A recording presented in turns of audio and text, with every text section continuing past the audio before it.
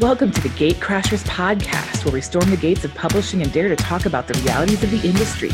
I'm your Ivory Tower representative, Amanda Luedeke, literary agent and vice president at MacGregor Luedeke. And I'm your self-publishing insider, Charis Crowe, novelist and speaker. As an agent, I've been brought in to observe a lot of street teams. I definitely have my thoughts. But Charis, you were a street team participant, correct? Yes, I was. Tell me about your experience. It was for an author who wrote in a very similar genre. It was young adult, it was fantasy. It was a little more high fantasy than what I do. And it was directly with dragons. So it was right on the nose. Okay. So it made a lot of sense to get connected with her. And I volunteered to be part of her street team. Did she have any kind of vetting process, or was it just yeah, come on in, come join? And how many people did she have? Do you remember? She had at least 50, I want to say, because I think the goal was to get 50 reviews of the book within the first week of launch on Amazon, which was it's a good goal to have, and it's achievable if you've got a big enough street team. And she's a relatively well-known author within that genre, so she's done well in the past. But basically, I can't remember if there was really a vetting process. If there was, it wasn't too extensive. Mm-hmm. And I guess the impression that I got was that if somebody doesn't want to be on your street team, you don't really have to vet that out. They'll just kind of see themselves out, Mm-hmm. But I thought she did a really great job. And I thought that her street team overall was really well organized for the team members.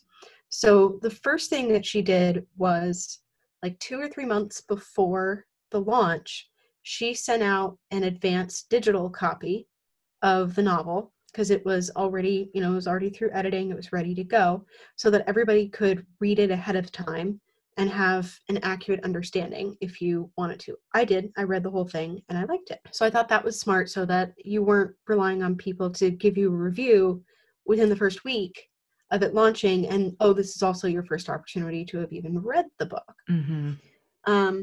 So other things that she did leading up to launch day, she would have regular check-in reminders, not every day, and not always every week. Sometimes it was every other week, and they did get more consistent the closer we got to launch day.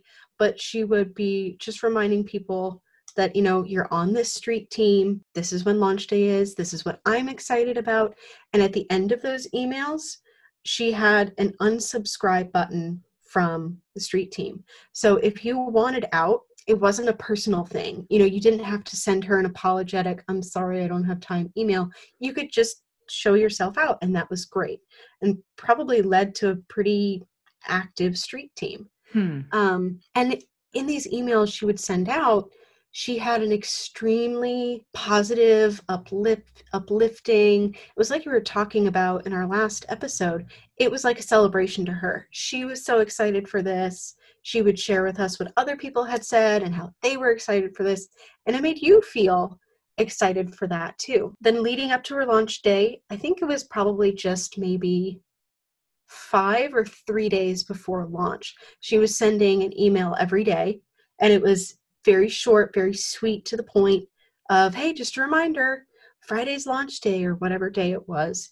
So it just kept your mind on it, so that way, because not everybody checks their email constantly. So hopefully that way you wouldn't have people who missed launch day entirely, because you're sending them just regular updates.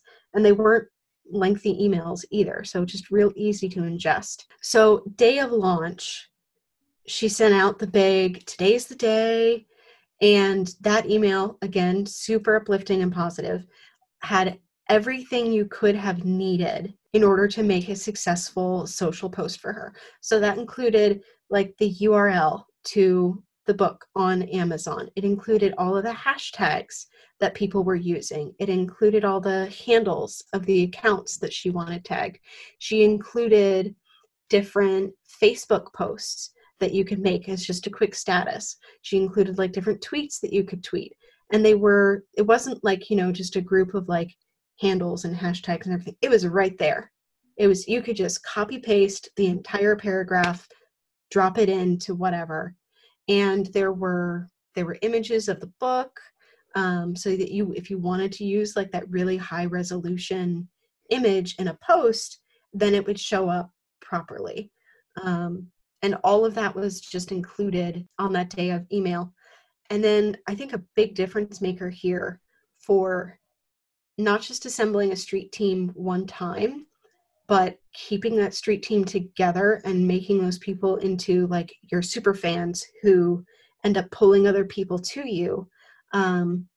She followed through the day of, the day after, the week after, especially since we'd been reminded all this time the goal is 50 reviews by the end of the week. And I think she hit it by like day 3 or day 4. So that kind of follow-up I really appreciated because it made me feel like I helped and I made a positive impact, and that my time was recognized and that she had gratitude for all of these people who she hasn't necessarily met them in person, but they all helped her, and she recognized that these people helped her, even though you weren't expected to write your own posts or even have read the whole book. I find this fascinating because, it sounds like she did everything right. Right. Which is so rare. Because, goodness, just listening to that, first of all, that's a lot of work. Yeah. She had to put in a lot of work to get that team, for that experience to be what it was. Exactly. Did she give you guys any rewards aside from just like her gratitude? Were there any incentives or rewards? I don't know. There were probably tiers to the street team, and I would have been the lowest level tier. I just did one social media post and I did the review for the book, and that was my part. But yeah, she may have, and she probably did do more for the people who had been with her longer or had bigger followings or something. Because yeah, she really knocked it out of the park, I felt like. That's wild, because that's like one thing that authors stress. Well, I guess there's a couple of things that authors stress out over when it comes to street teams. The first is just managing them and the time it takes to get everything in place. Goodness, she was emailing you guys like crazy and like all of that. And then also just the incentives. How do I incentivize someone who doesn't have to do this? Like, they're doing it as a favor. And many times they just sign up because they want to get a free copy of the book. Right. And then it's like a bunch of time is spent over those incentives and rewards and gifts. And what I've found is then even when that's figured out, we still many times end up with a street team experience that just doesn't hit what we wanted it to hit. It's going to sound kind of corny to say, but I feel like one of the biggest incentives that I got at my tier was just how super excited she was for this. Wow. Like, it just felt really nice. Like, it felt more like a personal relationship rather than I'm sending this blanket email to 300 people and I hope that 50 of them follow through. And, maybe that was what was happening on the other side of the screen, but I never felt that kind of distance in her communication. So her excitement. Okay, so here's a phenomenon that's happening. And I didn't think anything of it until this conversation right now. So authors are taking, or publishers are taking some of the marketing budget, and they are hiring launch team managers to manage the launch team for the author, right? And to do all of the things. And these people even like sometimes set up the websites for pre-orders and all of that stuff. But what is happening is it removes the author from the conversation. They pop in. So typically these launch teams now are done in Facebook groups as opposed to email chains. Right. So the author pops in every once in a while, but it's just not, it's not the experience that I'm hearing you talk about where she was, and she may have hired help with those emails, but you never knew it was the thing. Exactly. Right. There wasn't this other person's name sending you emails. It was her sending you emails. Right. So now I'm just wondering, like, that has become a major thing where publishing houses are hiring these launch team managers because that's what the authors want help with, because it's so hard to run one well. Yeah. And I just wonder if that's like taking some of the spice out of it and creating a less than ideal launch team experience, where we do oftentimes run into 20% of the people do 80% of the work. And most of the people show up, get their free book, and kind of peace out. You're gonna make changes and recommendations for your clients based on this conversation. I very well might, because also we've been talking about like, what is the street team, launch team effective anymore? Because everyone's doing it. And you get these people that just like sign up for every launch team that they can. Right. And they, you know what I mean? Like, it's just kind of become this.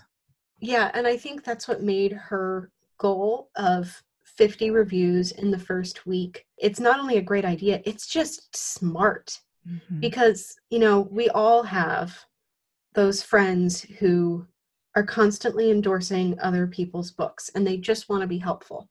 But when that's 80% of what they say, you tune it out after a while, because clearly they don't have your filter, Amanda, of only picking the cream of the crop. You know what I mean? It's kind of just an anything goes type deal. So having the social posts, that's never a bad thing. It's not necessarily always an effective thing, but those reviews matter. Yeah. And so focusing on that, which is going to be long lasting, those reviews are always going to be on that book.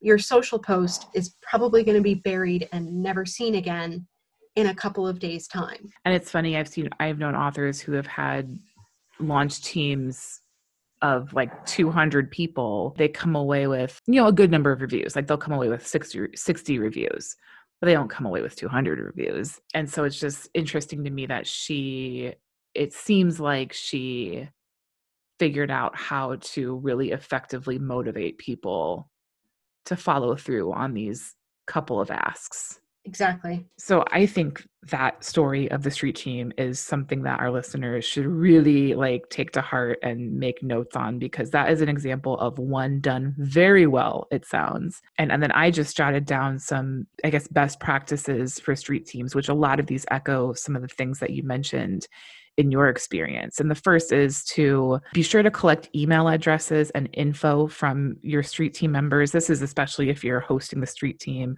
or the launch team in like a Facebook group. You want to make sure that you can like connect with them, in a more personal way later, especially if you just want to add them to your newsletter list. So get their email addresses, get their info. You want to give clear requirements or clear expectations, like they're expected to read the book, they're expected to write a review, they're expected to post a picture of the book. Sometimes some launch teams require people to even buy a copy of the book that they're expected to then give away. So it's like, well, we're going to give you a copy, but we also want you to buy a copy. And that's kind of a way that some people lock in the best help, because they figure, well, if someone's buying a book to participate in this team, but again, that's not always effective because not everyone. That's a high bar. Yes. So again, you just have to do what you feel is best for your group. If you get into that whole like where you're requiring them to buy the book, then you really do need to have clear rewards, tiers of involvement that unlocks different special things.